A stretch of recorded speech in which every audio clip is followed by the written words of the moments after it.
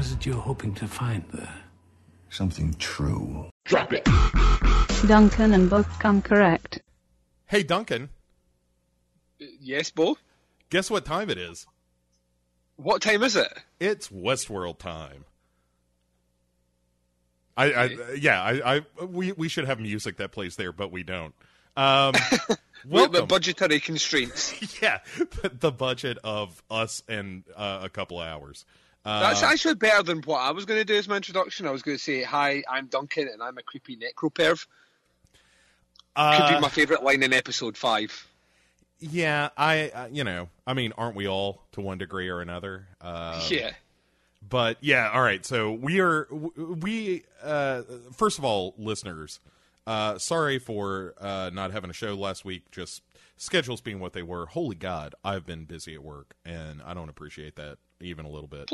Plus, Bo, the finale of Chronicle went out, and the Return of Hero Ghost show. So cut us some slack, listeners. Yeah, guys. Sons of bitches. Bunch of jerks. Yeah, so as of this recording, and the show will be up in a couple of days, so you have an entire second season of Chronicle to explore now, which has been great.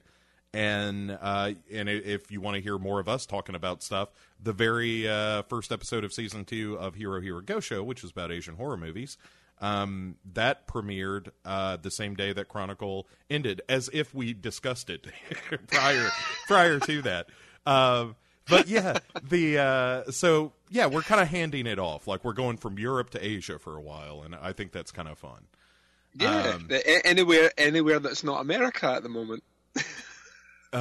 Yeah, as we discussed prior to the show, this is election night here in America as we record this. Which will eventually be replaced with Purge Night. I have no doubt. Just a matter of time, Duncan.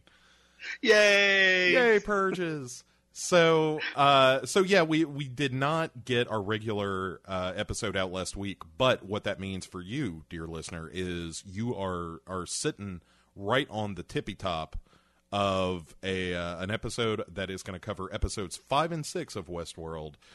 Which I'm kind of glad in a way, because episode 5, not to tip my hand too early, but episode 5 I felt like was connective tissue.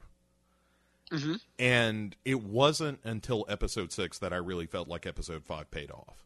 I would agree, yeah. Yeah, not that I was disappointed with episode 5, but by the end of it I was like, oh, okay, well there's some interesting stuff happening, but I don't know that it rocked my world necessarily.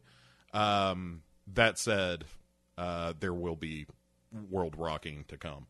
I think as well as the between episodes 5 and 6, we cover all the characters in the show. Where in episode 5 we only cover some of them, in episode 6 we only cover some of them. We are getting full movement on pretty much all stories over these 2 episodes as well, which I think is pretty good. Yes, I also agree with that. So let us waste no time, Duncan. Let's jump into episode 5, which is entitled Contrapasso. This particular episode was... No Steve Martin in this one. No. This one is written by Lisa Joy and directed by Johnny Campbell. Which is a great name. Johnny Campbell should be the lead singer of a rockabilly band. Johnny Campbell's he appears to have just done a shitload of TV. That's all the guy does, really, is TV. And he's worked on some of my favourite TV shows. So yeah, British as well, which is pretty cool. Well, I mean, if you're into that kind of thing, sure. So, Contrapasso, let us begin with a brief definition of this term. Are you familiar with it, Duncan? I'm not. I was just thinking that it was a play on Old El Paso. That would be correct if it were not incorrect. That's what I aim for, Bo. That's what I aim for. So does not compute. I mean, what? Oh man, we've got a full-on "do not compute" moment later in episode 6. That's amazing. It's amazing. It's so good. So, But I'm sure you relate, like when you're at Thanksgiving dinner with the rest of the Robot family. I don't know what you're on about, Bill. And we don't celebrate Thanksgiving over here. We've got nothing to be thankful for. Yeah, well, I guess robots would like celebrate acknowledgement of something, like acknowledgement of holiday. Consume turkey. It's just your iCalendar acknowledgement. Today is a holiday. That's it. Moving on. All the robots simultaneously just pause and go, "Thank you," and that's it. That's Robot Thanksgiving. Robot Thanksgiving in Westworld is a day where a robot doesn't get shot, stabbed, disemboweled, or raped. So there is no Thanksgiving in Westworld. No, Westworld has no Thanksgiving. It's perpetually without Thanksgiving. Well, back to the original point, because, as with all the shows we do, Duncan, we strive for edutainment. Yes. And to help our listeners and surprisingly yourself, wrap your head around the term contrapasso. Contrapasso is most often attributed to Dante. All right. And the idea of, Dante's Inferno. And contrapasso refers to the kind of punishment, that the punishment should be appropriate to the sin. So, for example, to use The Simpsons as a reference, when Homer goes to hell in one of the Treehouse of Terror episodes and is forced into, strapped to a board and a machine crams donuts into his mouth for eternity, that would be contrapasso. Best contrapasso ever. Yeah. But it can also be like more of a Tantalus thing where, like, you bend your head, the water recedes, you reach up, the branch raises, stuff like that. That basically it's just a poetic punishment to an extent. So, that is contrapasso. And we start this episode not with Dolores, and actually we seem to be getting more and more away from that. But we don't start with Dolores. Instead, we start, Duncan, with a gentleman by the name of Robert Ford, who is Anthony Hopkins. And he is talking to our old pal, who I think of as Curly Bill, even though that's not his name. But the bad guy from The Crow who was underused earlier. Yeah, Old Bill. Yeah. And it's good to see him back because, like I said to you, I would have been, after you told me who it was, after you told me Michael Wincott was playing that particular character on the show, I said that I would have felt rather upset if that guy had got an acting gig in Westworld and they literally used him for less than 2 minutes. And he was back, and I was quite happy about that. And at the beginning of the story kicked off with the retelling of a tale which was at the same time very philosophical and at the other point horrifying at the same point. It really is kind of a fun scene, because of these two actors involved and so forth. But it's also, Ford being unsurprisingly kind of creepy. I think his character has throughout what he's many layered. I think that's what I find infinitely fascinating. At the very beginning, we thought of him as quite a sympathetic character. As time has went on, he appears to be less sympathetic, and then he tells you this particular story, and I couldn't help but be repulsed by him, but at the same time feel a bit sorry for him. So basically, he is talking about his childhood. Like in particular, he mentions his dad, who he says, my dad, said that I would never really achieve anything. I would never really go on to create anything. I would never be great. I would never be great. And he kind of proved them wrong by creating Westworld, creating a whole world. And he retells a story about when they had a greyhound as kids. And, of course, old Bill doesn't have a fucking clue what's going on here. He is setting his well, yeah, partner. He doesn't have any knowledge of what's happening. I think that's probably why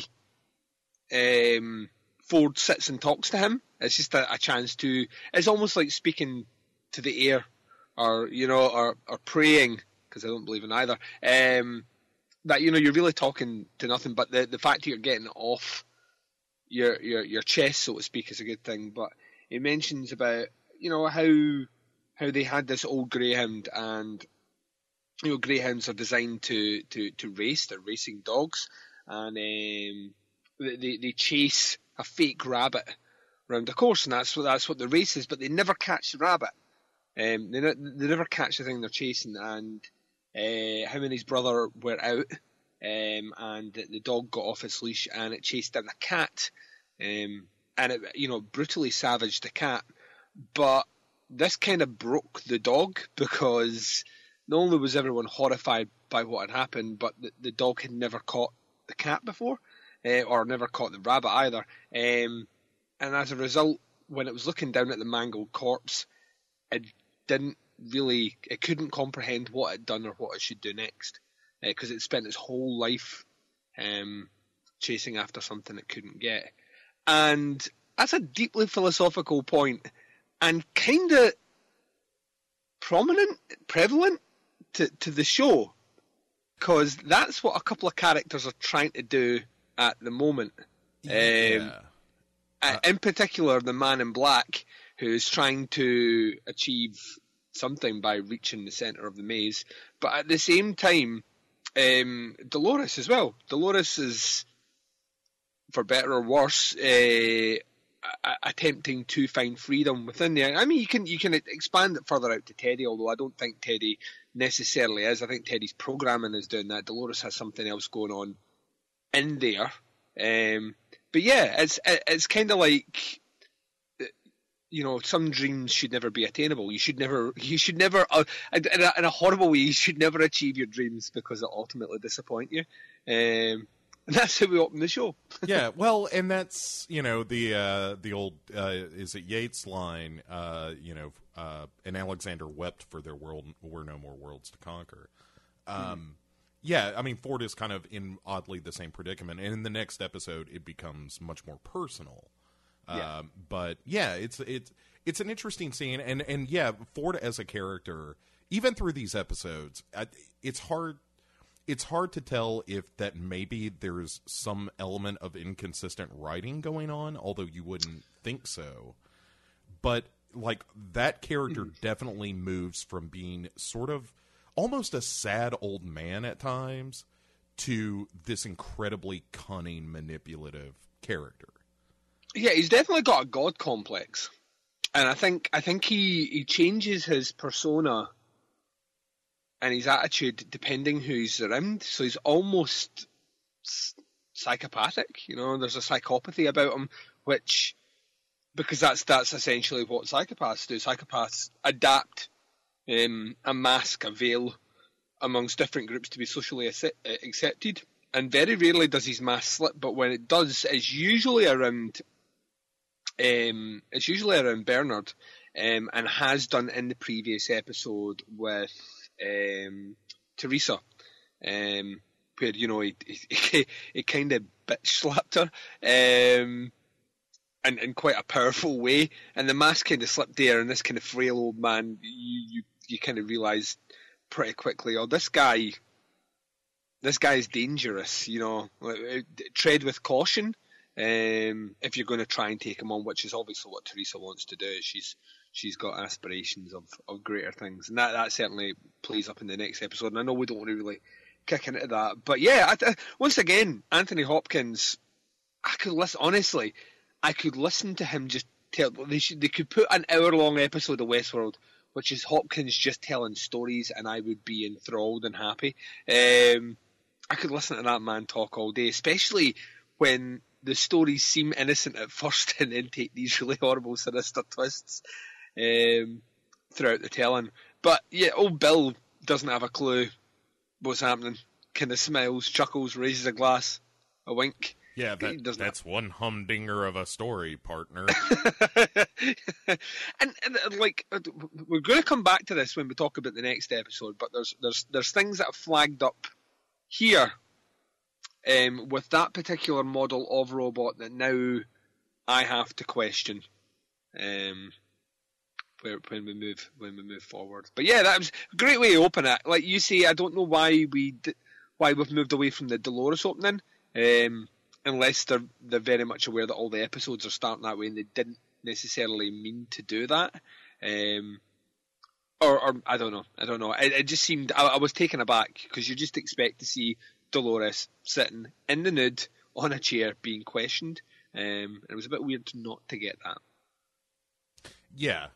All right, so let's push into Westworld proper. And here we do open in Westworld with Dolores. She is once more hearing voices directing her to the center of the maze or to the maze. And she says, well, how do I find it? And before we can get an answer to that, we have William and Logan standing there with her on the outskirts of Pariah, Duncan, or as I like to call it, Bowland.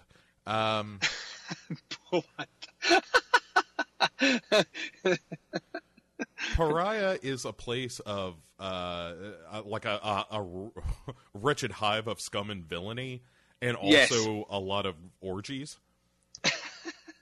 Like one of the first things you see when they come into the town of Pariah, no pun intended, is there's an open stagecoach door and there are just a couple of people doing it in there as they're walking by. It's like, all right, apparently this is sort of the all bets are off kind of location.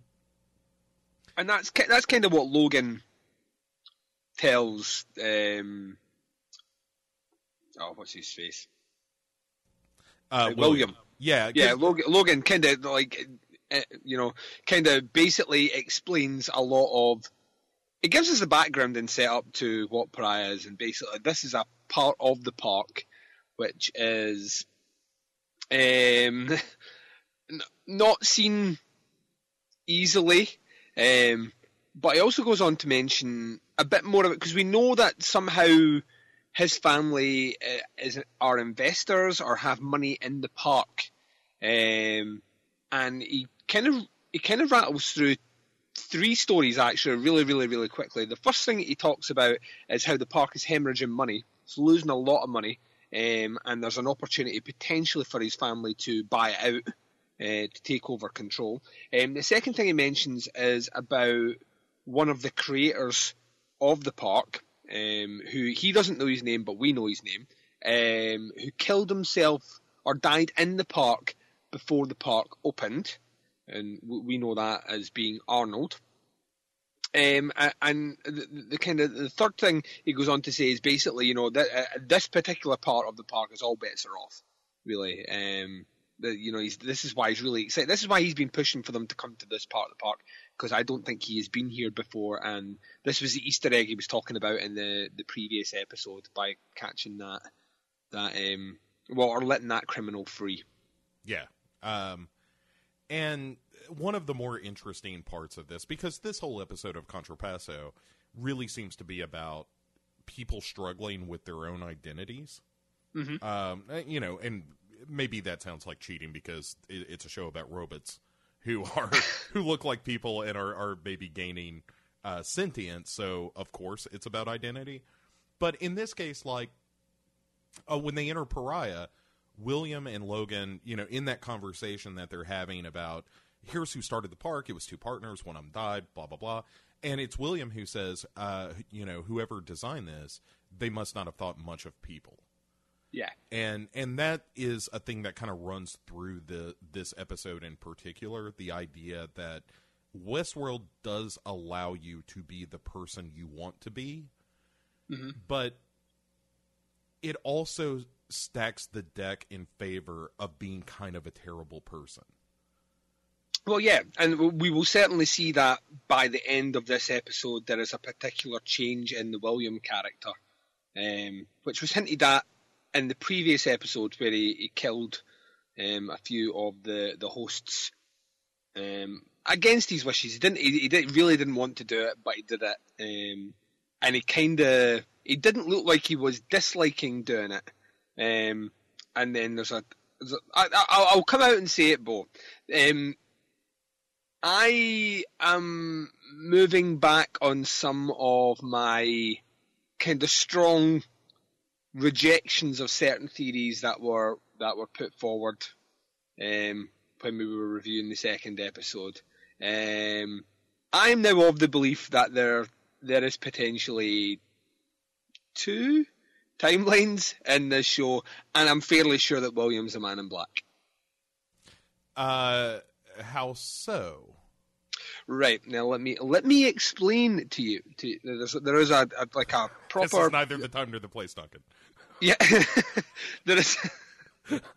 God damn you both! And it particularly kind of latches into stuff that happens in the next episode, and when we get into that, I can explain a bit further. But right, when they're having the conversation about Arnold, right? Or they're basically mentioning that there is. I've been online as well, so I've been in the deep recesses of the internet, Paul, doing a bit of research, because that's what I do for these people out there listening. Right, when they're talking about the park being in trouble, there is no sense of prolonged time for the park to be in trouble, and there was something that basically says it's hemorrhaging money, right? However, when the Man in Black, who I think is set obviously later on because I think he's William, was with Teddy in the previous episode, and he was kind of refueling him with blood. He'd said that they'd made quite a lot of cuts and changes to the design of the robots to save money, which makes me why would you do that unless you're hemorrhaging money, right? So that's the first reason. The second reason is the conversation that Logan's having with William. It doesn't sound like there's a lot of time happened when he's saying, the 2 guys created the park and then one of them. It genuinely sounds like this is like in the first couple of years of the park, right? Which makes me think, obviously, that's plus is the character arc of William, and his interactions with Dolores. The first time we saw the Man in Black meet Dolores, we saw him drag her into a barn, and we assumed that was to rape her, right? But then she had a flashback, and in the flashback you could still make that assumption, but he said that he wanted to get reacquainted with her. Which, you could take that the seedy, horrible, sinister way, which is, he's going to rape her. Or you could take it a different way in that these characters have been through things before and he is going to ask her something, specifically to do with the maze. Because after interacting with her, he then starts his journey for the maze. Dolores, at this time frame, with young William, is already fully aware of the maze. So it's almost as if she's got a repressed memory, and the Man in Black, after speaking to her, then begins his campaign to find the maze. The other thing I would say is that technically, at the moment, William and the Man in Black have never shared a scene together, which also kind of... Or none of the characters out with Dolores have shared a scene with the Man in Black, right? Also... if we're going into deep cuts here, Lawrence appears in this scene in the town as someone completely different, named someone completely different from the Lawrence that we know with the Man in Black, which makes you think either there's multiple Lawrences in there, or they stitched them up pretty quick and put them back in the park, which makes me think, once again, different timelines. And if there's different timelines, then it makes me wonder who the Man in Black is. And by the end of this episode, William has kind of embraced the darker aspects of Westworld, not to the full extent, but he is you can see he's already starting to head down that seductive path of what Westworld is. And the one thing we know about the Man in Black is he's all played out in Westworld, really, and he's looking for the next thing. So yeah, that's what makes me I also think that he might be he might be one of the main shareholders for the park, and we know that from this episode that William is in a position within the company that owns a kind of share, and they're talking about buying over parts of the park, which would also explain why the Man in Black gets kind of free run to do what he wants, really. Yeah, there you go. Info dump! I don't disagree with any of that. I'm not 100% sold, but let me put it this way. Let me put it this way. Right? Right. This is my further theory. My further theory is that Dolores is obviously, she's off piste now with her programming, right? And we know that Dolores is one of the only remaining older robots in the park. She's the oldest one that still remains within the park. Our oldest serving host, because we'll get into episode 6. But Dolores' loop that she's stuck in is, you know, at the start of the very first episode, is a pretty horrible loop. You know, basically, she will always end up back to see her family dying, and if the guests want, and if the guests don't want to, the bandits will take her into a barn and rape her over and over again, and that recycles every day. And that's the sort of thing that Ford would do to spite someone, that I think that Dolores is going to do something in the time frame with William that is going to anger Ford, and Ford is going to wreak his vengeance by putting her in the most horrible loop over and over and over again. So something that'll happen in the time frame with William will have an effect, and I think that also ties into Ford's comments at the start about meeting your dreams. I think Dolores maybe does find like a higher level or something, and she reaches there, or she finds her freedom or something, only to be captured by Ford and put back in a horrible, horrible part of the park, and, you know, put in this horrible cycle of death and rape as punishment. There you go. All right. You heard it here first. Episode 5. I'm on board, but I'm not convinced yet, because I don't think there's any evidence disputing what you're saying. I'm just not sure yet. I get crazier as this goes on. Wait till you hear my theories about the next episode. So good. I'm coming out with the theories. I realised listening back, Bo, that we're still keeping our cards quite close to our chest, and we're at the halfway point now that it's time to start putting them on the table. All right, my proverbial card is on the table already, Duncan. Oh, dear God. All right, so speaking of the Man in Black in the next scene. So, El Hombre de Diablo, I think, is... He's traveling once again with Teddy, who he picked up at the end of the last episode, is thrown across one of the horses because he's in rough shape. And Lawrence, who is, again, kind of treading along behind, still with the noose and rope. He looks like he's having a ball. Yeah, Lawrence is once more letting it be known that he is not terribly thrilled with the Man in Black's treatment of him.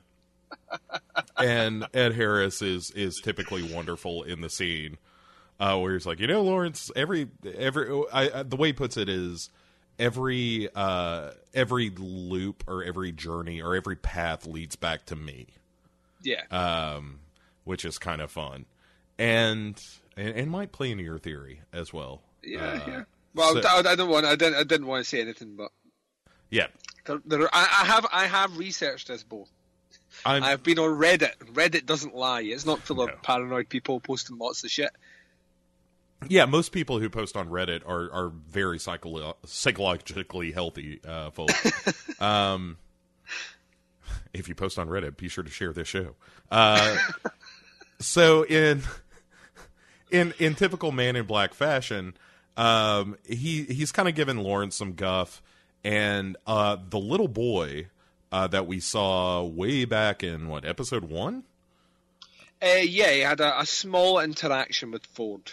Yeah, so he shows up out in the middle of nowhere, And Ed Harris kind of gives him an odd look and then says, hey, why don't you go fill up this water?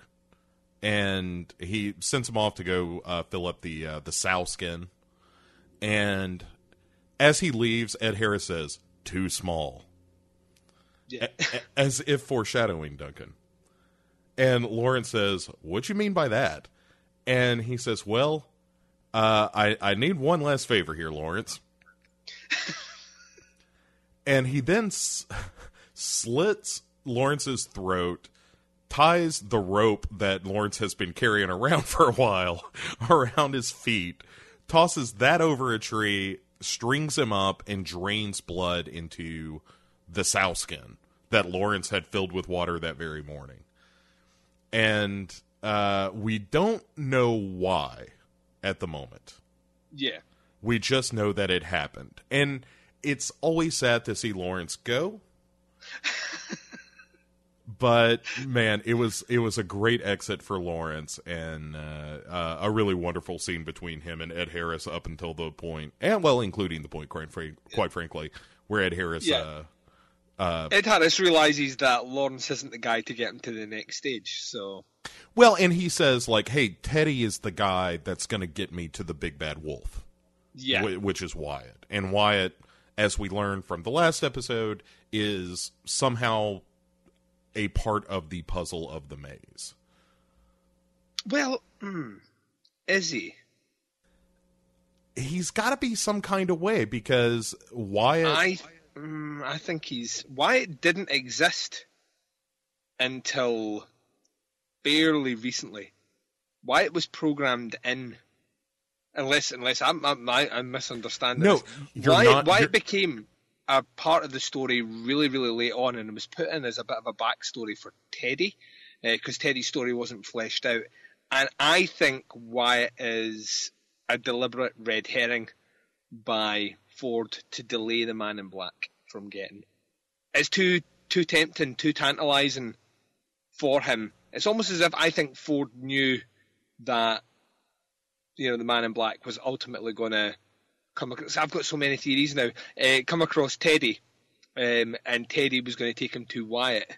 But I don't necessarily think Wyatt's going to take them to the next part of the maze. I think this is Ford playing God again and deliberately taking him off the scent or delaying his progress in favour of I don't know, something else. At the moment, I don't know why, but I don't think Wyatt, because there's an interaction later on which we'll talk about, which was probably one of the greatest things that's ever happened in this show. Like literally, I was like, oh my god, like this sitting on my couch.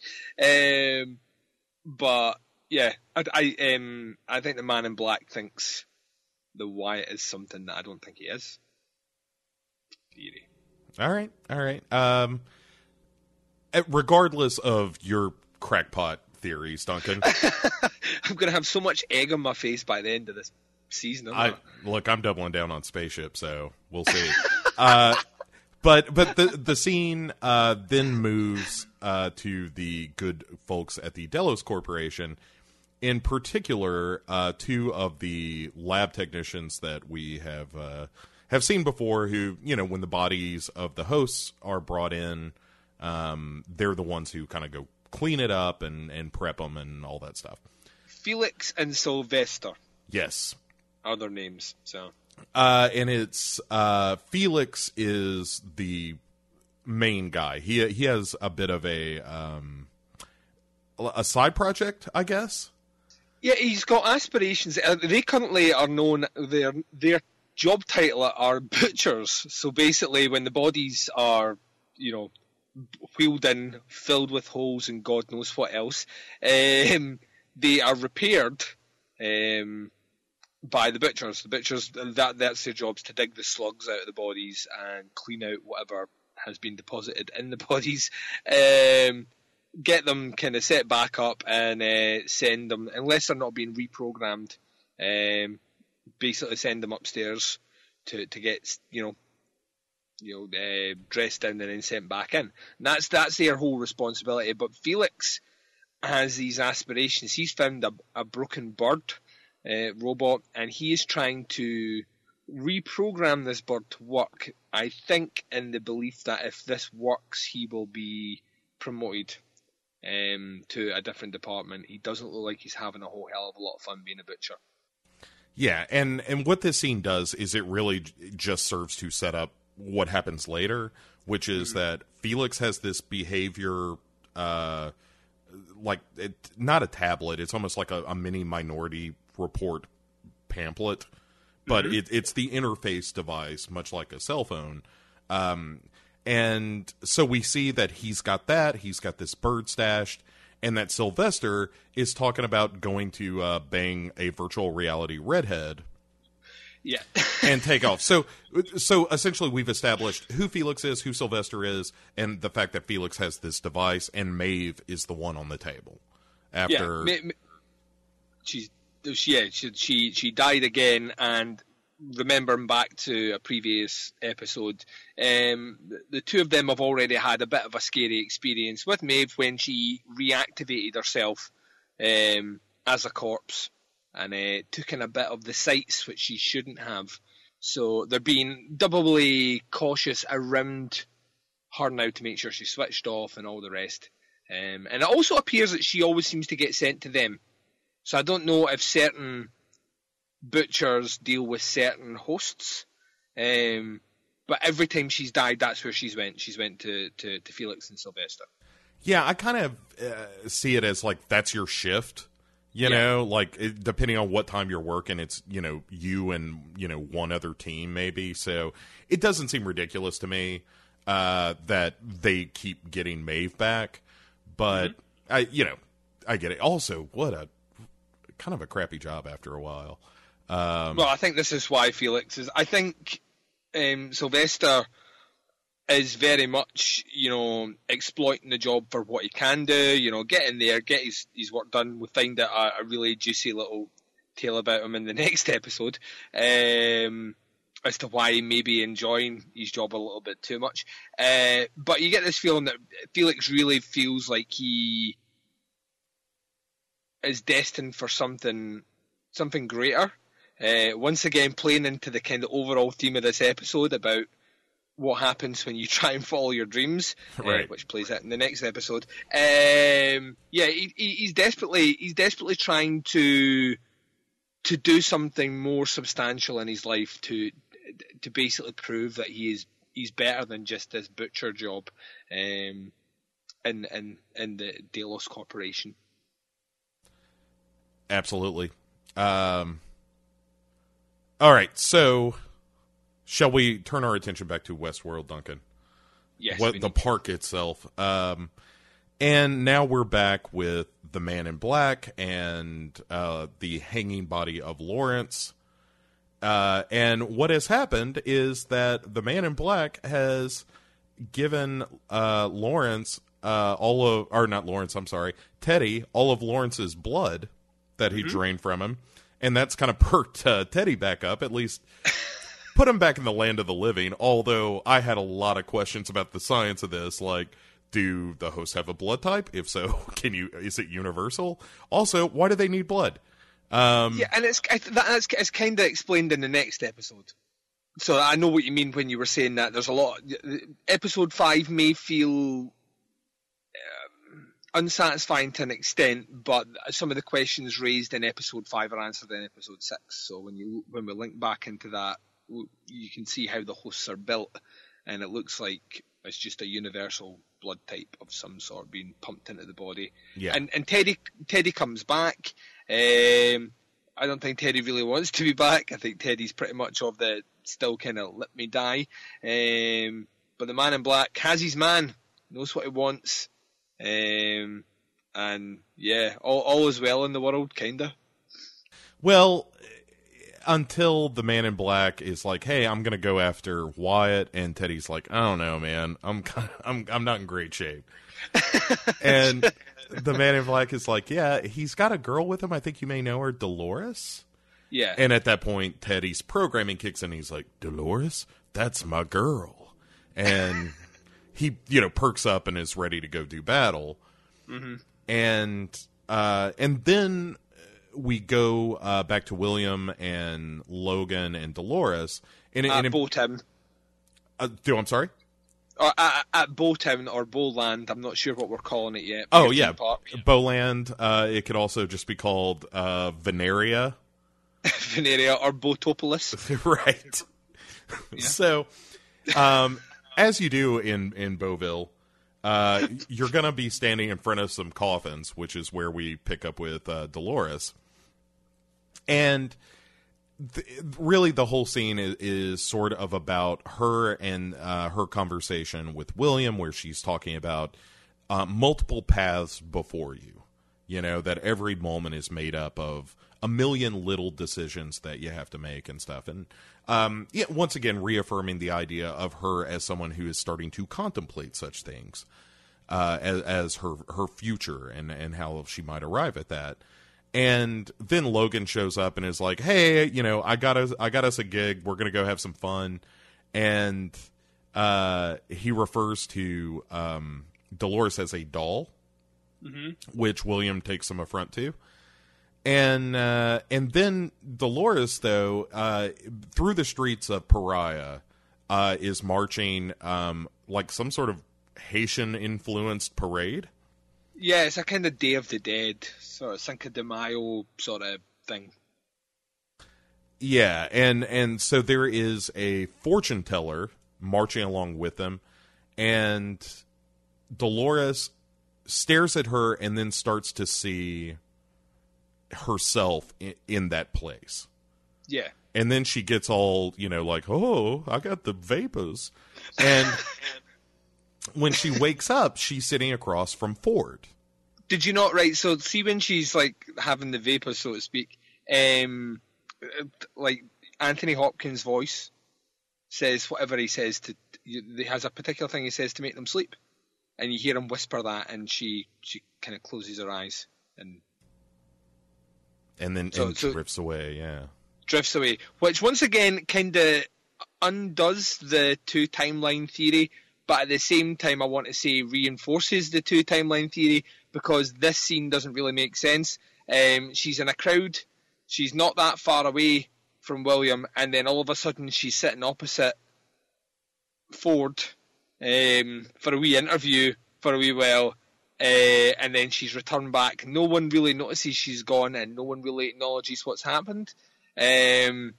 So yeah, which makes me think, and I know you originally said that maybe the interviews with Dolores are happening in a different time frame, and I think that's right. I'm now more convinced of that than I've ever been, that it just seemed like there was so much happening around there that you would know if an extraction crew just appeared and took her away. It doesn't make any sense to me. So I think that she obviously sees herself as this kind of fortune teller sort of thing, which we will assume is a role that she has played before, potentially, and she's having one of these flashback memories like some of the characters are having. And it triggers something, and she goes a bit screwy, which I think is the scientific technical term. It is verified for what happens when robots go a bit off their programming. And then she's sitting opposite Ford, and Ford has some like specific questions, some really specific questions, in particular about Arnold, which is a name we're hearing more and more of as these episodes are going on. Yeah, and at this point, this is, you know, if we are dealing with multiple timelines, according to Dolores, this is 30 years after Arnold's death. Yeah. Or 3 years, 42 days, and whatever. And Anthony Hopkins is very specifically asking her, when was the last time you talked to him? Have you heard from him lately? You know, it's like the Ghostbusters line from Larry King. Like, yeah, have you seen Elvis and how is he? And then the scene kind of ends with, like, he takes her into analysis mode and all that stuff. The stuff that, you know, gets to the root programming where she can't lie. And he even asks her, like, are you lying to me? Have you ever lied to me? And she's like, no, man, we're cool. In robot speak. I don't know. You do it. I don't know what you mean. I'm not a robot, Bo. Oh, okay. I'm not a robot. All right. Oh, yeah, I'm sorry. I'm I'm not a robot. I get confused sometimes. So Robert is finally convinced, like, oh, he hasn't really been, or she hasn't been hearing Arnold's voice. She's not speaking to anybody. Apparently, Dolores is all checked out.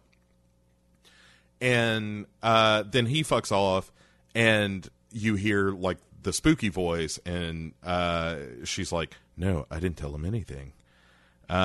So it's clear that Dolores, if not programmed to do so, has reached the stage of deception.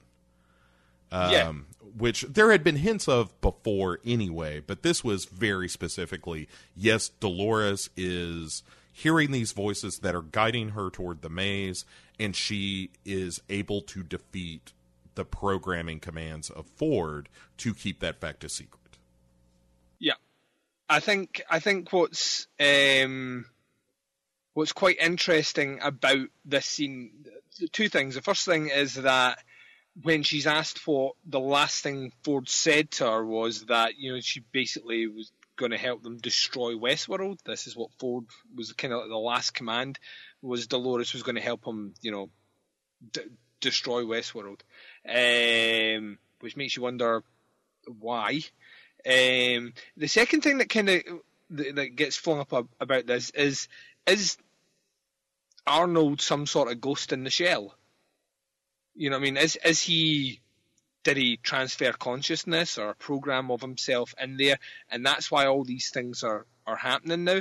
Arnold, it was kind of explained in one of the earlier episodes, was the guy that really had all these particular phrases that he would use to deactivate the robots and all the rest, and it's what we've seen Ford do. But that was Arnold's baby, and remembering back to episode 1, these violent delights have violent ends. Is that the right? That is correct, yes. Yeah, that was the phrase that triggered it off, and it was said at a very deliberate time that I'm wondering if, you know, Arnold, as like some sort of now weird kind of ghost program, ghost in the shell, so to speak, within the programming of Westworld, has begun some sort of virus, almost a catalyst, by saying these things, which triggered things off. I have another theory, which is more a kind of, it's not quite an episode 6. I think Bernard might be Arnold. Now you went quiet because you're like, that's silly, Duncan. No, well, I don't think it's silly. I'm just trying to. That doesn't really line up for me because you see Bernard and Robert together at a point that feels like it's long after Arnold has been there. Yeah, I think Bernard is a host. I think he's a robot. Oh. I think he's a robot creation in the likeness of Arnold. The reason I say that is when Bernard was shown... You're a crazy person, but go ahead. No. There's specific reasons. When Bernard was shown the photograph of Arnold, right? Remember that? In Ford's office. Yes. Of Arnold. The guy that was standing beside Ford is the same robot as... This is technically in episode 6. Is a robot we see in episode 6, which is Ford's father. Who's not Arnold. Oh, right? Yeah. Yep.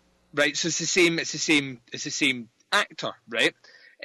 So there's 3 things that lead me to this. 1, that doesn't make sense. 2, I don't think we're going to have a character like Arnold played by a nobody actor. You know what I mean? Because that guy's a nobody. Yeah. I think it's a substantial character that makes me think a substantial actor, right? And the third thing that makes me think that is it's already been established that hosts can't understand pictures. So when he saw the picture, it disguised as this other person. Or he couldn't see himself in the picture. Yeah. See, if you Google it and look at the picture, there is a weird space in the picture where it looks like there may have been someone else standing. And he couldn't see himself in the picture. Oh my goodness, you have been on a lot of Reddit. I have deep dived like a son of a bitch I've been down the rabbit hole, out the rabbit hole, back in the rabbit hole. But yeah, if you look at the picture, it is a very strange picture, and I think like genuinely it was being shown to him because Ford can do that. Ford understands that they don't understand pictures and all the rest. And I think he's shown him the photograph, knowing fine well that the only person that we would see, because we're seeing it from the point of view of Bernard, is the other gentleman who is actually Ford's father. Oh dear. All right. Yeah, I'm starting to come around more and more the more we talk about this. So I'm like, it's the most exciting show I think of. Like, honestly, like the conspiracy theories are coming from all angles now. That a bit like we put this conversation off a week to talk about, and I've literally just been like bursting. I almost spoke to you about this all Sunday when we were recording the Ringu show. I was just like, I want to talk about it, Bo. I was like, no, hold it. Nope. Hold it to the official recording. Save it for the gold. Yeah, so... All right. But there have been conversations between Bernard and Dolores, right? Many, many, many conversations. And I think that they're in a different time frame as well. Well, but, okay, so there is also, from back in the first episode, where Bernard and Ford are talking about bootstrap consciousness, and, you know, you can explain this away with your magic eraser of, well, he's a host, and he has host memories. But Ford discusses Arnold with him, and how Arnold had been chasing that. Mm-hmm. I think we're attributing their conversations as happening in the same time frame, and I don't think they have. I think what we're seeing is the original Arnold, not Bernard. Unless she refers to him as Bernard, which I don't think she does. I think it's the original Arnold changing Dolores, putting her on a path of enlightenment, which sets her on the road with William and Logan to find the maze. But then who's at the center of the maze? Because again, we're getting a little bit ahead of ourselves. But you know, the story is there is a person at the center of the maze. It's someone that has died and been, because this is explained in the next episode. Someone that has died and came back many, many times. A host. Maze. Yeah, you'd have to think a host who built a maze that is basically impossible to navigate unless you are that person. And resides within it, so they don't die anymore, or they don't have to interact with the park anymore. So I don't know who that is, and I dare say that I don't even begin to know where the theories go with that. But I think, from what we know from Dolores and what Dolores says about basically, you know, Arnold setting her on the path to destroy Westworld, that makes more sense in terms of the interviews between Bernard and Dolores, where he is basically, you know, coaxing her into consciousness. Yeah. He's changing her as you know, giving her almost this kind of this level of consciousness, and then we know where that has led. She basically in this episode becomes a bit of a badass, and in the previous episode, you know, kind of Calamity Jane sort of cowgirl badass sort of character, which has stemmed out of their conversations. It has broke her out of the confines of whatever she was doing at that time and set her on this path, which makes me, once again, which kind of underlies my thing of that she has... The Dolores we see in the Ford time frame is being punished for whatever she does at the hands of what Arnold tells her to do. Have I blown your mind yet, Bo? Are you now thinking I need to watch these episodes again? Because I've seen episode 5 twice. No, I'm about to flip shit on you, Duncan, and you're about to have your mind blown. I can't wait. All right, so I've been thinking about this maze situation, right? And in particular, the idea of I've created, like I as the creator of the maze, have created this labyrinth around myself that no one can penetrate. And I think that labyrinth is the whole of Westworld. Oh. That the stories and all the, the robots and all that stuff, that those are all the walls of the maze. That you have to actually get past the fact that, it's kind of the theme of this episode, right? It's getting past what the seduction of Westworld is, and finding your way to some sort of personal revelation, some sort of personal freedom. Yeah. And which is what, the mythological, person at the center of the maze it kind of is. But I think that you're going to find that whoever that is somehow the one pulling all the strings in Westworld, because it's all a defense mechanism. Right? Yeah, that would make sense, because there have been specific markers that the Man in Black keeps coming across. And those markers could be pointers within a Yeah, but I am on board, sir. All right. I think I would like that more than an actual physical manifestation of a giant maze. Although it'd be cool as fuck to see in it, I don't want to see someone stumbling around in a maze for 3 episodes. That to me is not as exciting. Right, like if it just was revealed that, the maze itself is metaphorical, that the Man in Black has been in the maze all along. It's only by pursuing this man that he can find the end of the maze, because you don't know you're in the maze until you do, and once you do, it's all you see. Yeah. Ooh. Right? Yeah. I love this show, by the way. Yeah, okay. So, all right, let's get back to some quick plot stuff. So, during, all right, so after Ford and Dolores have their chit chat, where she's like, he's like, have you talked to Arnold? And she's like, maybe. It's terrible. And then we also see another quick snippet of the Felix and Sylvester show. Only this time, we understand that Felix is starting to learn how this little behavior deal works, and he's got the bird fluttering around, and Sylvester busts in and is like, man, you've got to get rid of that shit or I'm going to turn you in, because you're going to get fired if you get caught, and I ain't going down with you.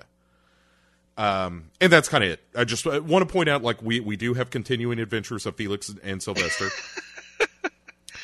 Interesting names for characters as well. They're Looney Tunes names. Yeah, they are Looney Tunes names. You know what I mean? It's like both cats' names as well. Yeah, that's Felix true. The cat and Sylvester. Yeah, and Sylvester the cat. I thought that was quite interesting. Yeah, that is okay. Well, and there's a don't know what I'm going to say. It doesn't relate to anything at the moment anyway. But I thought it was quite interesting. But one of the things between them is this fluttering bird, Duncan. Yes. That's quality speculation. It feels good. So then we go back to Westworld, and like the back end of this episode again becomes kind of a Western. Where you have so here's the situation back there. We get the reveal that there is a Lawrence lookalike who is the guy, the crime boss of Pariah. Mm-hmm.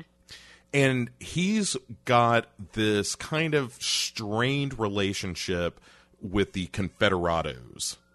Yes. And the Confederados are some Confederate soldiers who thought the South was poorly treated in the Civil War. Surprise, surprise. Sorry, it's hard to say that without laughing, because as a Southern American, even I understand, like, we were on the wrong side of that one. But you will rise again.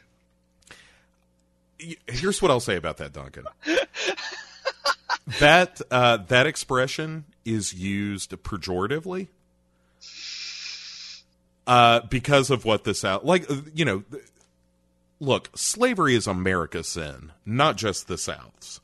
And the South takes all the heat for it because we fought a war over it, and rightfully so. We should take some shit for that. But you can. This is a real Michael Jackson scenario where you can love the art and hate the artist.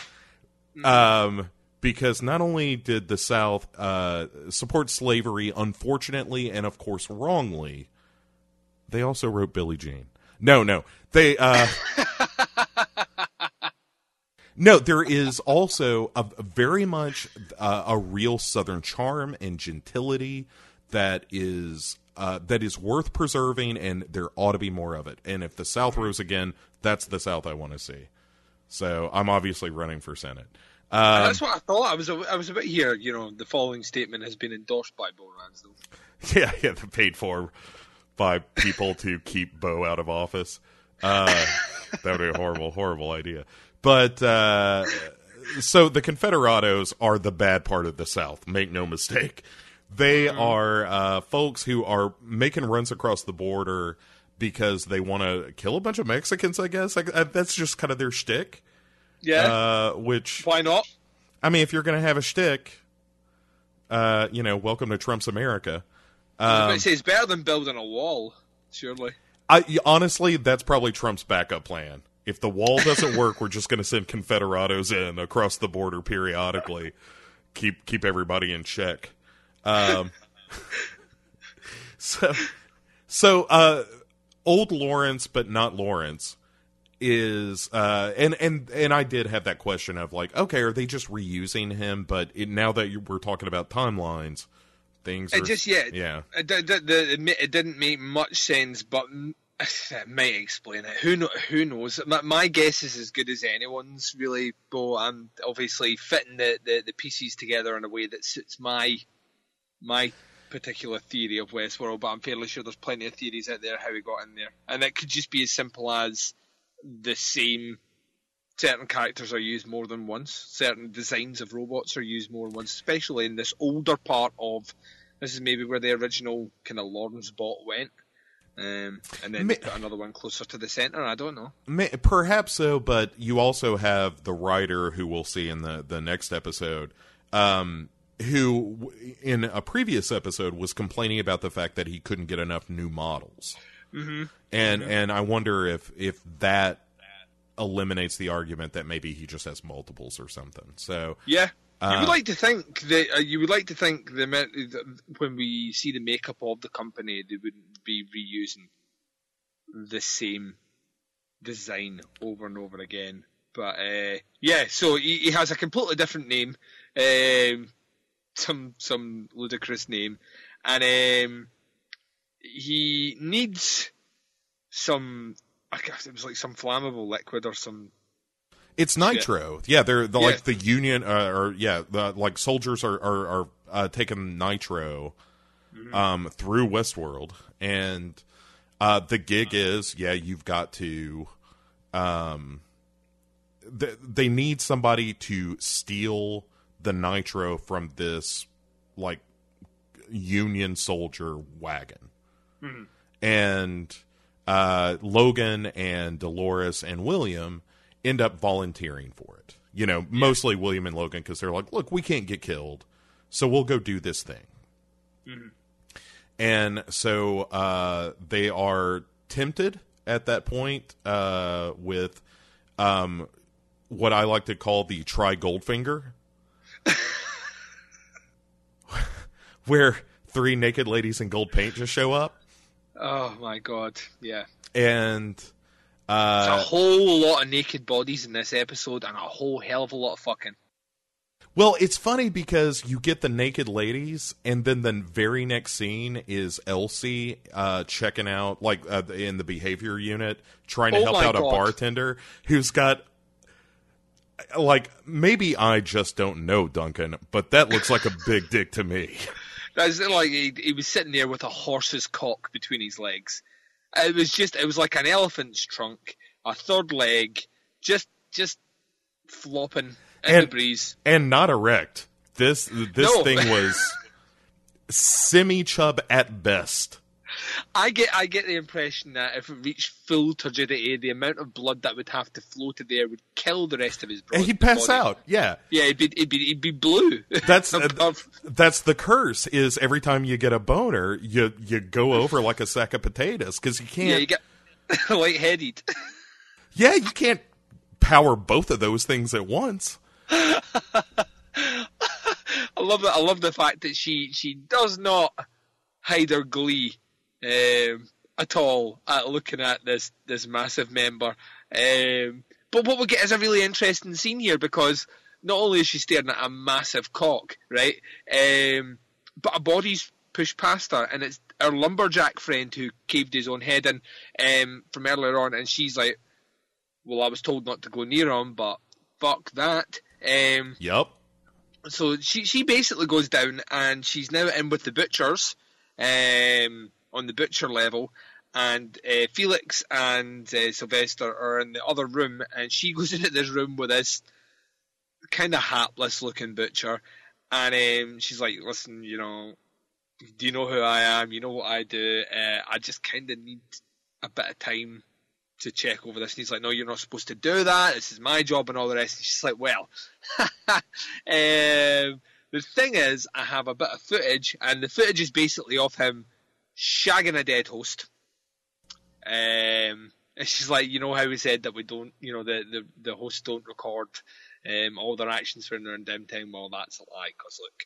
And he is mortified, obviously, because he's been caught with his fingers in the cookie jar. I don't know. I don't know where I was going with that.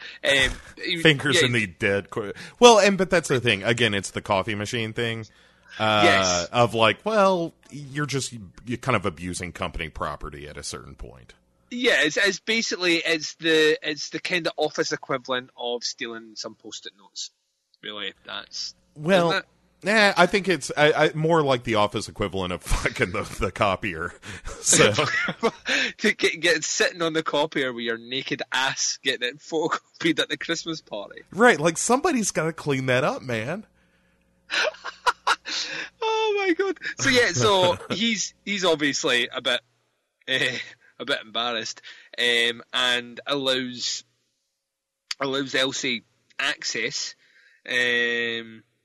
And I don't know if it's at this bit or if it's slightly later on, but Elsie finds something strange with the lumberjack's arm. Yeah, this is it, and has to go to Bernard with it. Yeah, or she pulls Arnold. a line of cable with a red light at the end of it out this guy's arm, and aha! runs Eureka, runs up to speak to Bernard. And we find out that some Dennis Nedry sort of character is trying to smuggle information out of Westworld. This is a transmitter. It's that's not the magic word. Yep. So as it's a Nedry-esque plot developing, quite funny. The obviously when you think about Westworld, written by Michael Crichton, Jurassic Park also written by Michael Crichton. That's just for my peeps. What? That's just for my peeps. Your peeps. Peeps. P-E-E-P-S. No, I know peeps. what you said. I just didn't know you had any. Oh, you son of a... My peeps are out there. They're appalled. And when I say my peeps are out there, I mean me listening back to this recording. I'm appalled at what you said, Bo. But yeah, so she's like, there's something going on here. You know, there's a broadcast of information being leaked out the park. And I'll be honest, I kind of know where the story goes, but at this point I was like, it's obviously Teresa, because we know that she has some sort of plan that she's not alluding us to, and we'll find out if I was right when we talk about the next episode shortly. But yeah, so that kind of loops that particular story out, which I quite liked as well, because I kind of felt like maybe in some of the other episodes, where are we going with this? Why is this lumberjack thing happened? Why is it kind of just been... Is it just to show that the robots aren't working right? Or, you know, or is there a deeper story here? And I quite like the fact that we're getting snippets of this to carry this over. Because this is like... Unless all the plots tie together in a nice, neat bow at the end of the season, which I don't think they will, because we're going to get more than one season of Westworld, there's some sort of plot happening in the background of the show, and I like that we revisit it every now and again just to progress the story on. I don't know how you feel about this? Was this satisfying? Did you think that maybe they should be spending more time doing this? Explaining this part of the story, or do you think it's just okay in the background? For right now, I felt like it was okay in the background because it gets way more attention in the next episode. Yeah. And maybe that's why when I finished episode 5, I did feel a little dissatisfied that you would bring this up, you would introduce this new element and not push it forward at all. It's just like, oh, here's another thing. And I think in episode 5, one of the problems that I felt with the episode overall was that there were these continuing teases of like, well, here's a little bit more information about this, here's a little bit more information about this, here's this new thing now. And I felt like you were starting to see so many loose ends that it was like, I don't know how you wrap this up, much less follow it, for multiple seasons. And I felt like it's about time we started closing some loops, just so not for the overall mystery or anything like that, but just give me something that's like, oh, okay, I have one more piece of knowledge, some more, a little bit of satisfaction that I know I feel secure about this one thing. You know what I mean? Where just as a viewer, I can leave that episode feeling like I saw the conclusion of at least a small part of a story. And Westworld is not great about that, and most of the time I'm fine with it. And I felt like this episode, there were just a few too many little nudges of like, huh? Yeah. But with episode 6, he says, hitting his mic, with episode 6, I really felt like some of that got fine-tuned and moved forward in a much more satisfying way. Yeah, it's kind of like almost the unsatisfying setups because you don't know their setups in episode 5, but when you see the reveal of information in episode 6, you see why it's done that way. There's just a lot of it in episode 5. You know what I mean? It's like episode 5 sets up so many things to be answered in the next episode, where you kind of like, yeah, maybe one or two things, but focus on kind of progressing the story, though, in episode 5 would have been nice. And then they answer quite a lot of points in the next episode. But we're watching this, luckily on this show, we're doing both episodes back-to-back on this recording, but when you're watching a show week to week, and not that option, that Netflix option of binging, you can. I think now, as people that do shows like this, Bo, I think we are constantly looking into everything in an episode. Like we're scrutinizing it to come up with theories and all the rest to do these shows. That we are not necessarily viewing the show as your average person is viewing the show. If you know what I mean? Yeah.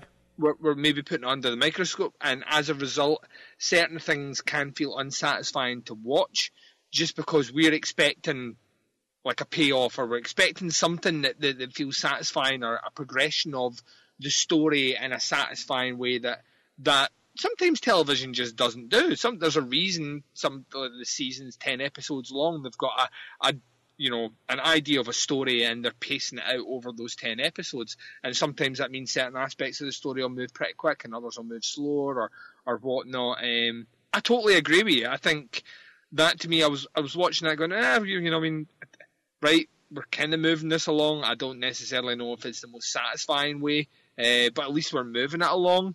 And then by the next episode, we get a sizable chunk of time spent to it. But on its own, without that context and knowing where it's going, it does kind of feel like, are we padding 5 minutes out here by putting this back in? We're back with Elsie. What's she doing now?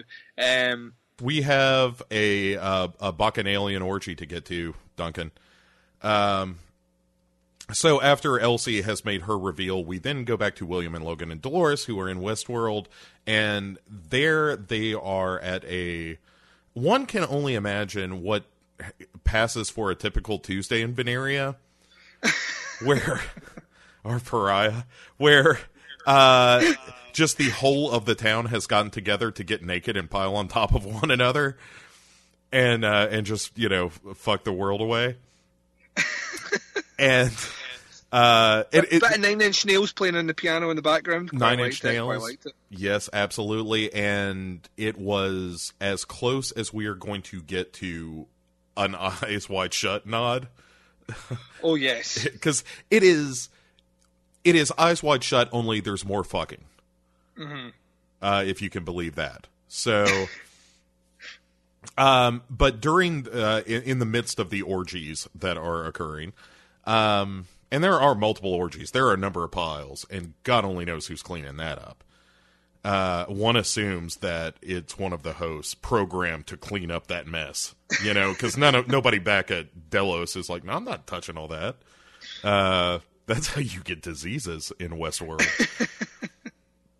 So William and Logan kind of go at it, because this is the moment where William is like, you know what? I finally figured out what this place is. And this place is a simulation designed to bring out the worst in people. And they kind of come to blows, or not a full-on fist fight, but, it's more of a schoolyard pushing and shoving kind of thing. And then William realizes that Dolores has taken off, so he goes to find her. We cut to her, and she's walking down the Hall of Blowjobs, which I think is a living museum.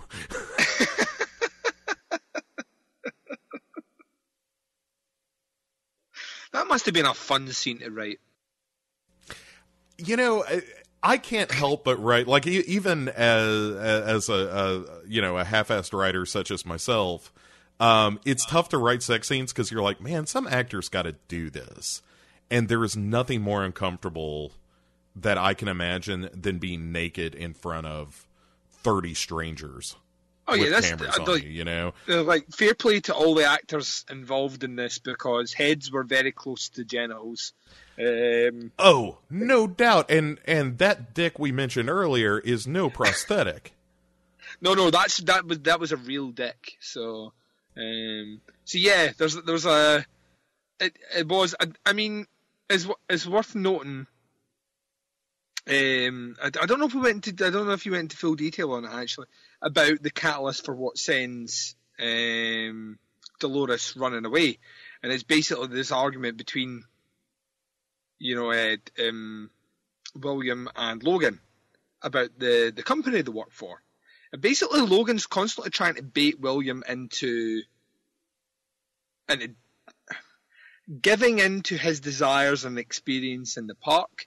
Kinda, once again, foreshadowing of the Man in Black. Just putting that out there. Keeping that theory alive. Keeping the theory alive. I feel it. But yeah, so basically, he's constantly trying to push him, and he belittles him, basically. He ridicules him. He says, I still remember that day you came, like, into my office in your cheap suit,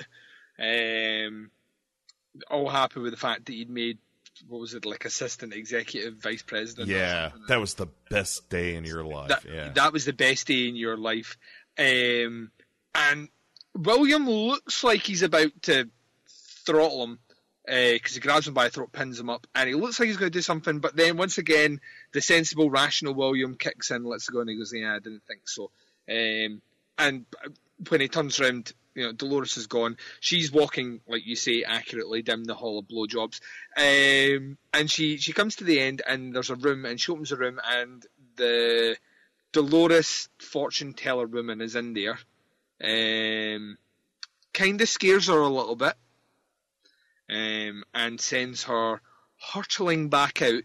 Meanwhile, wait. Before we get out of this scene, this has some really nice body horror of her looking down and seeing, like, a thread coming out of her arm. Yes. And she starts tugging on it and opening up her forearm. It was horrible. Yeah. It was horrible. But it was really, really, really well done. It's real. But going back to your, parallel timeline theory, this could be, like, the genesis of, whatever. Like, there's, and we'll get into this in episode 6, but, the thing that is in the arm, why couldn't it have been something that Arnold put there? Yeah. So actually, I mean, yeah, I think so. And what we'll touch on it in the next episode. But basically, meanwhile, our Lawrence lookalike is up to a bit of jiggery pokery, as we call it over here, and he has same here. Yep, has substituted out all the nitro and replaced it with what I think is tequila, in all the bottles. And as William bumps into Dolores, they start to walk out. They bump into the Confederales or whatever they're called. Confederados, you ignorant wretch. Confederados, who are like, what is this bullshit? You look at this bottle, and the bottle falls and it doesn't explode. Everyone thought it was going to. Realize there's alcohol in it. They blame, rightly, or wrongly actually, they blame William and Logan as being behind it.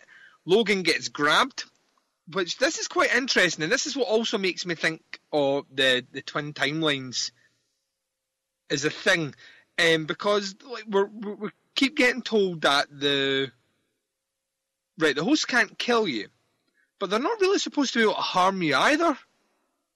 And Logan gets grabbed and the shit is getting beat out of him, satisfyingly beat up.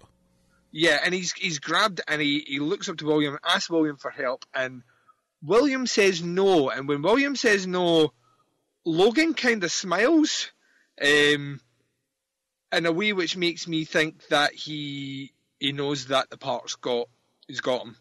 You know what I mean? That Williams, he's now part of the game. He's given into that. The thing that he wanted when he was trying to provoke him all the way through this has finally got him. And William and Dolores head off, away, leaving. Catch Logan. a train in the night. To catch it is quite romantic. But this train is full of a dead body with nitro, and the Lawrence lookalike. And we kind of, after Dolores threatens to shoot the body, thus causing an explosion, we would imagine, everyone kind of settles down, and very quickly William positions himself opposite the Lawrence lookalike, takes a bit of a drink, and kind of settles into whatever the next part of their adventure is.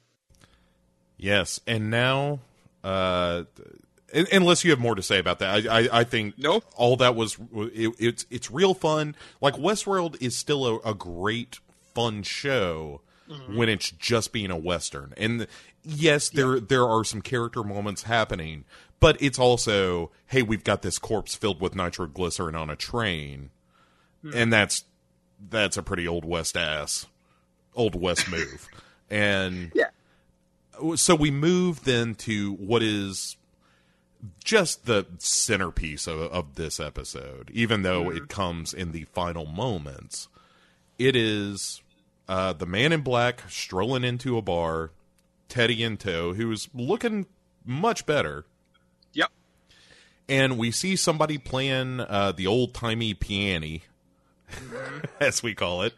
And the gentleman stops playing, gets up, and sits down with the Man in Black and Teddy at the table. And lo and behold, it is Robert Ford with a bottle of whiskey and 3 glasses, there to jawbone a little bit with the Man in Black.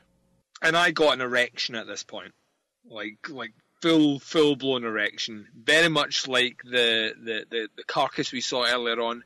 All the blood rushed out my head. I couldn't think. I couldn't speak. It's fully hard. It's Westworld heat. It's the moment in Heat where Pacino and De Niro finally sit down. Yeah.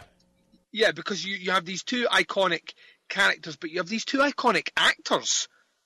I mean, I would never have thought I would have ever seen the day where Ed Harris would be sitting opposite Anthony Hopkins in the greatest culmination of two characters finally meeting at the halfway point of the season, and they know each other, which is interesting. And the story kind of so basically Ford asks him what he's up to. What was his game here? And the man in black tells him he's going to find the maze. And also one of our theories that you're not going to see on the Reddits all the time, or maybe you do, I don't know, is once more Robert mentions like, "Hey, you're in kind of a hurry. What's going on?"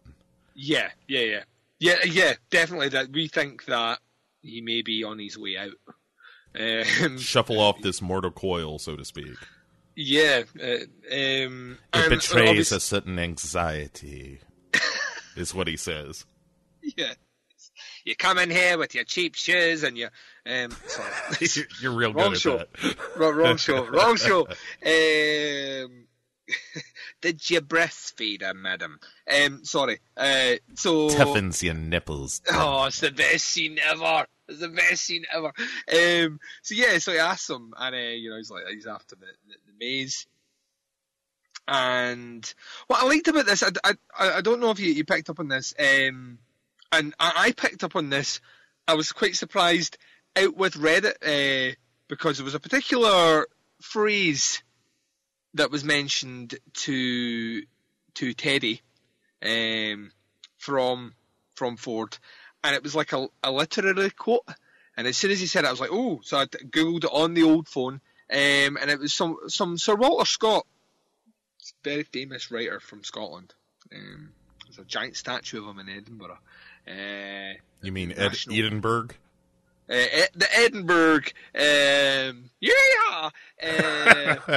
So, and basically, the particular phrase that it mentions actually relates to a piece of work that he wrote about a knight who is on a journey to save a damsel in distress, which is kind of what Teddy's doing at the moment.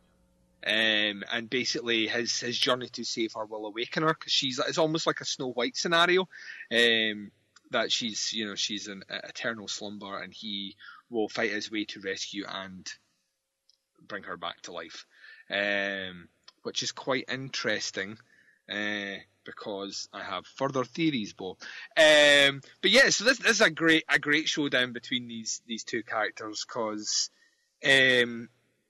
basically the man in black starts asking particular questions about Wyatt, and he says, have you finally built me?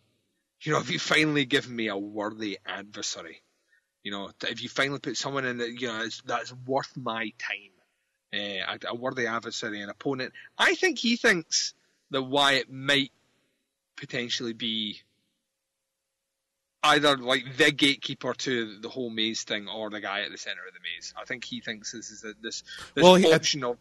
He doesn't really know all of the center of the maze stuff at this point, right? He doesn't. Yeah, he doesn't. Or he hasn't heard the legend. Yeah. Yeah. I think he thinks that this is the ultimate challenge for him, though. Is this? I think he thinks that this Wyatt can hurt him, and as we found out, which also kind of springs out to the whole two timeline theory. Although it's kind of dismissed in the next episode, kind of. But Logan obviously has the shit kicked out of him, and we know that they've been shot, and bruises will happen when they get shot. Yet the man in black has been shot with tons of bullets. Doesn't appear to be, any bruises at all in his body. So it makes me think that the program's more sophisticated, because time has passed. That just nothing hurts a guest in the park. Yeah, that supports it. I really am starting to come around to this in a big bad way. So yeah, this is it.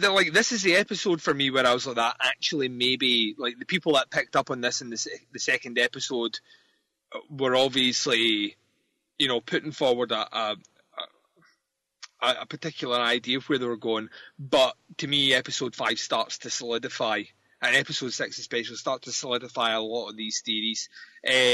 But yeah, we've seen him, like, the bullets don't even touch him. So what I really liked about this is the knife, right? The knife that he pulls out in front of Ford. Ford looks at it as if he's seen the knife before. Did you get that? No, I didn't register that reaction because the line before kind of blew my mind. Tell them what the line was before. All right, so the line before that moment is, as they're talking about, the Man in Black's quest through Westworld, Anthony Hopkins says, "You want the moral of the story? Just ask." And so good. I know it's more fun to do than it is to hear, listeners. Sorry. So he says, the Man in Black responds like, "I need to I need a shovel," and he says, "Besides, the man I'd be asking died 35 years ago." Yeah, and almost took this place with him if it weren't for me. Yeah. And then the knife thing happens, but when that's happening, I'm like, oh, he is somehow critical to the park's survival. Like, he and Ford clearly have not just know each other, they have a history. Yeah, they have a long history. It produces a knife, and I personally thought I saw some sort of recognition between, Ford and the knife. Like, he has seen this knife before, or is very familiar with this knife. And I kind of love this because, like, Ford is kind of like Neo in The Matrix. Like, when Neo finally realizes that he can just stop bullets. You know what I mean? He can just affect everything around him. And while the Man in Black's being all Johnny Big Boss with his knife, Teddy unwillingly, pretty much not knowing what he's doing, the hand comes out and grabs, the Man in Black's hand, removes the knife, and that knife gets slammed into the table, and you realise very quickly that, like, Ford, without actually even saying a command, has done one of his weird eye things and has triggered Teddy. And I took it as more that if Ford is threatened in the park, that every host would have an obligation to protect him. Well, see, earlier on, and I think it was the second episode, one of the things that was established is that if any guest tries to hurt another guest, the host would step in. So there's maybe that. I like to live in a world where Ford is just Neo from The Matrix, right? And sure, he just sure. kind of looks at Teddy, and Teddy just like fucking disarms the Man in Black, without actually knowing he's doing it. And then obviously we get that line about him, from Sir Walter Scott, and. Can I give you one other Anthony Hopkins line that I love in this scene? Do it. All right, so it's the moment where he's like, "Look, I'll let you go. Here's the knife back. Go about your business." And the way he phrases it is, "Far be it from me to stand in the way of self-discovery." And it's so good. And then he takes off and. Off he fucks, and then the piano starts playing automated, and everything starts kind of going about its business. But that's not the final scene in the episode. The final scene in the episode, we cut back to our buddy Felix, who's finally got his bird flying. Yay! And everything seems great until Maeve basically speaks to him, and not only does she speak to him, she knows his name. Oh yeah. And we were like, deep intake of breath, and it was like credits, and I was like, you son of a bitch, you better start your next episode right from this point, and it does. So yeah, I'm kind of on board with what you say. I think there are a couple of things which don't feel necessarily satisfying in episode 5. I think there's quite a lot that was satisfying. I loved the town of whores and decadence of like a modern day Caligula's party, Caligula's stag do, where everything was just mental, and I loved all that stuff. And it kind of once again sets up a really cool scenario for the transformation of the William character, if indeed he is the Man in Black. Is certainly letting us see those aspects of the character going through certain things that are now starting to mould him, and see how into the story he's getting, into the park he is getting, which once again would explain why the Man in Black is so obsessed. And Dolores, maybe not used the best in this episode, but she's still very much a player in it. And she has one of the more kick-ass lines of the episode.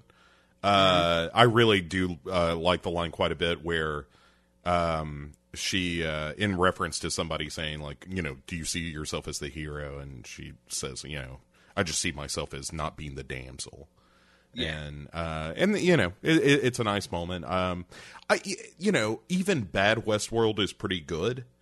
It turns out it is, yeah. and I don't think this is not great Westworld episode 5, but it's a great show. And we discussed kind of the feeling of emptiness, of want, of need that I felt at the end of this, which maybe isn't such a bad thing. Maybe it's nice to pine a little bit in a day of binging television, that being a little frustrated that I couldn't get more answers, maybe that's not a horrible thing.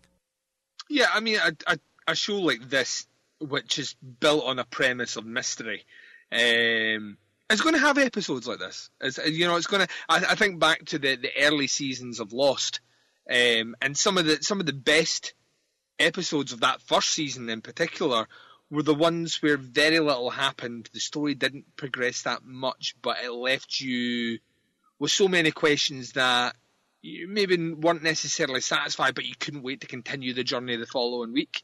And I kind of feel that's what episode 5 did. We're at the middle point of the season. It would be great to have some sort of show-stopping moment at the middle of the season. We kind of get that in the next episode. Episode 5 basically info dumps a lot. There's a lot of exposition in it, done through characters more than anything else. We have Ford giving a bit of exposition. We have Logan giving a shit ton of exposition. And we even have the Man in Black, to an extent, giving you some as well. So it's kind of... There's a lot of information put in place. I feel that some of the information we already knew, and it almost feels like it's for audience members that maybe put there in such a way that if there are some audience members that are totally confused by what's happening, it kind of brings them up to speed. And that's why not like huge amounts of story happen in episode 5. It's more a way of just saying, right, this is an opportunity for you all to catch up, get your breath. By the way, the next episode's going to move us on quite a bit, and then we're in the last 4 episodes of the season, so hold on to your butts.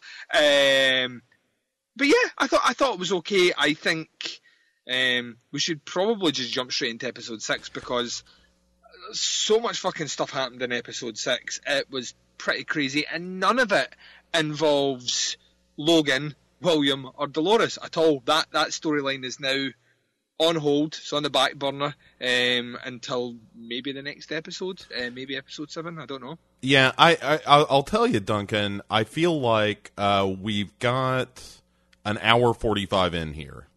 Holy shit! Right on this episode. As much as I hate to tease the listeners, I feel like this is an episode, and then an hour 45. Yeah. So we've done like 2 episodes, essentially 2 episodes of viewing worth of Westworld and one review of West. What? Yeah.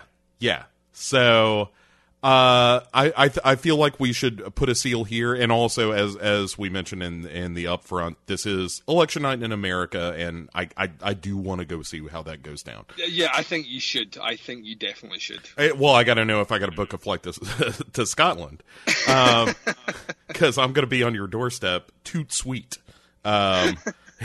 If things go a certain direction. So, because I don't want to go down in the first wave. Because you know who goes? Nope. Bicyclists, bilinguals, those are suspect. Yeah, there's going to be trouble. So, yeah, listeners, bear with us. We feel like this is a pretty good chunk of material. We talk a lot of conspiracy stuff, and I feel the only reason I'm saying we need to stop here is once we get into episode 6, holy goodness, there is a lot to chew on. Oh yes. So we're gonna put a pin in it here, and you will hear this soon. And then Duncan and I, as soon as we both can, we'll continue this conversation, and we will get that out as quickly as possible. So thanks for bearing with us, but I hope you enjoyed it, because I feel like in both this episode of the show and this episode of the podcast, now we're getting to the stuff that is crazy. And episode 6 is gonna, like, we light the candle here, it's gonna go off next episode. Okay. So, Duncan, before we put a seal on this particular episode, parting thoughts, and where can people hear from you? The parting thoughts are, I know where the next episode goes, and you need to keep checking out what we're doing. As you can see, we've upped the conspiracy theories on this episode. God knows where we'll go next episode. I'm fairly sure Bo's sticking with spaceship. It's not a spaceship, Bo. I don't want to burst that bubble. It's a little bit of a spaceship. But yeah, just let us know what you're making of the show. I think that's the fun part, is I'm spouting off a lot of things that I've read on the internet now, dismissing things that I totally think are nonsense, and trust me, there's plenty of that out there, and kind of formulating my own idea of what Westworld is and what the story is. You guys will be doing exactly the same, so let us know. Post it on the Facebook group page, or get in touch through the Legion Podcast webpage, legionpodcast.com, and just reply to the show, reply to this episode, and let us know. And yeah, you can check out the multitude of other shows I do on Legion Podcast, and make sure you check out that Chronicles season finale and that first episode, season 2, beginning, the kickoff of Hero Hero Ghost Show, where myself and Bo sat for about equally comparable time as it took us to talk about one episode of Westworld, and we talk about Ringu, which, by the way, is a terrifying movie. It is. I was happy to see that somebody immediately said, I haven't watched it in a long time. I wonder if it holds up. It's like, oh, watch it. Yeah, I was in exactly the same, but I hadn't seen it in the best part of a decade. And yeah, that movie's pretty phenomenal. Yeah, it's all right. And thanks again for doing it. It's just tradition at this point. Like, you are the first episode of every season. Yay! Because we don't talk enough. So, folks, thanks again for listening. And as Duncan said, please check us out on Facebook at Legion Podcasts, as well as some various other locations. But you can find all that on legionpodcasts.com. Duncan, in his thick Scottish tongue, often leaves out the plural, the S before the .com. So it's only it hurts me because I've tried to get that domain. And somebody is sitting on it and won't give it up. Motherfuckers. Right. I'm like, let me have it, please. So that hasn't worked yet. So send. I will put his Twitter handle up, and you can send threats to him. Don't do that. Don't ever do that. But thank you all for listening. And we will be back very soon with a continued discussion of episode 6. As I said, I hate to put a pin in it, but my goodness, there's so much to talk about. And, we all have to get on with our lives at some point. So we're going to go do that. And we will see everybody very shortly for more about Westworld. We put a stamp on Contrapasso. That particular torture is done now, Duncan. Thank you so much for being here. Yay! Good night, everybody. Bye.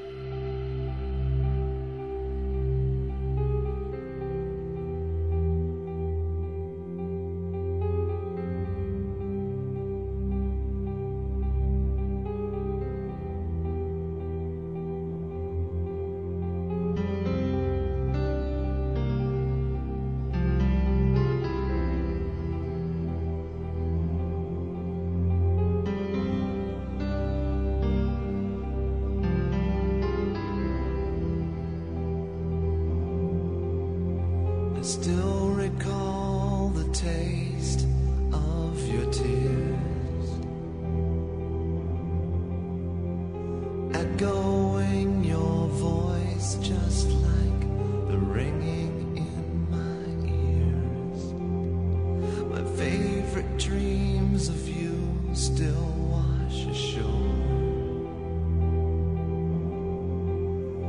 scraping through my head till I don't wanna sleep anymore.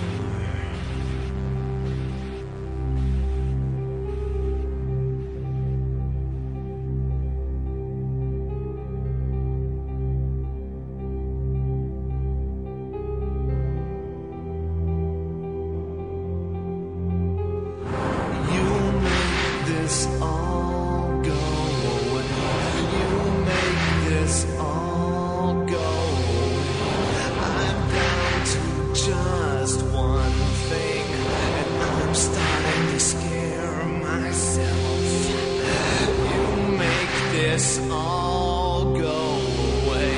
You make this all go away. I just want something. I just want something I can never have.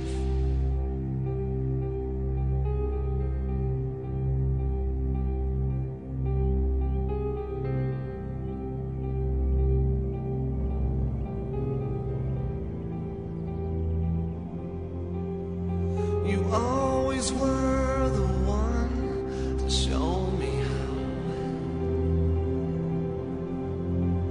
Back then I couldn't do the things that I can do now. This thing is slowly taking me apart.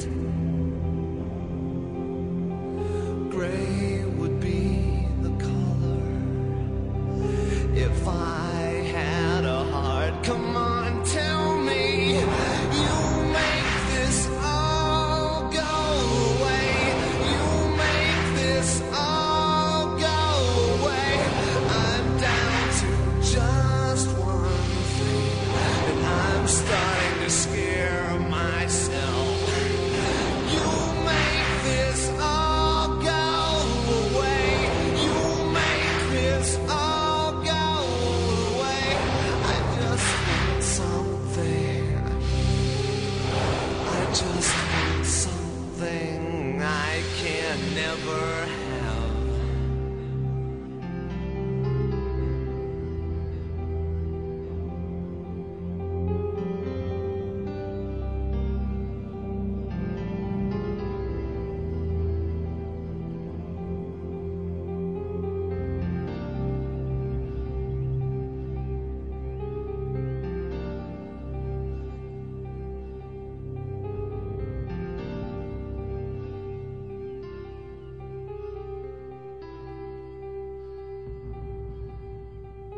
In this place, it seems like such a shame.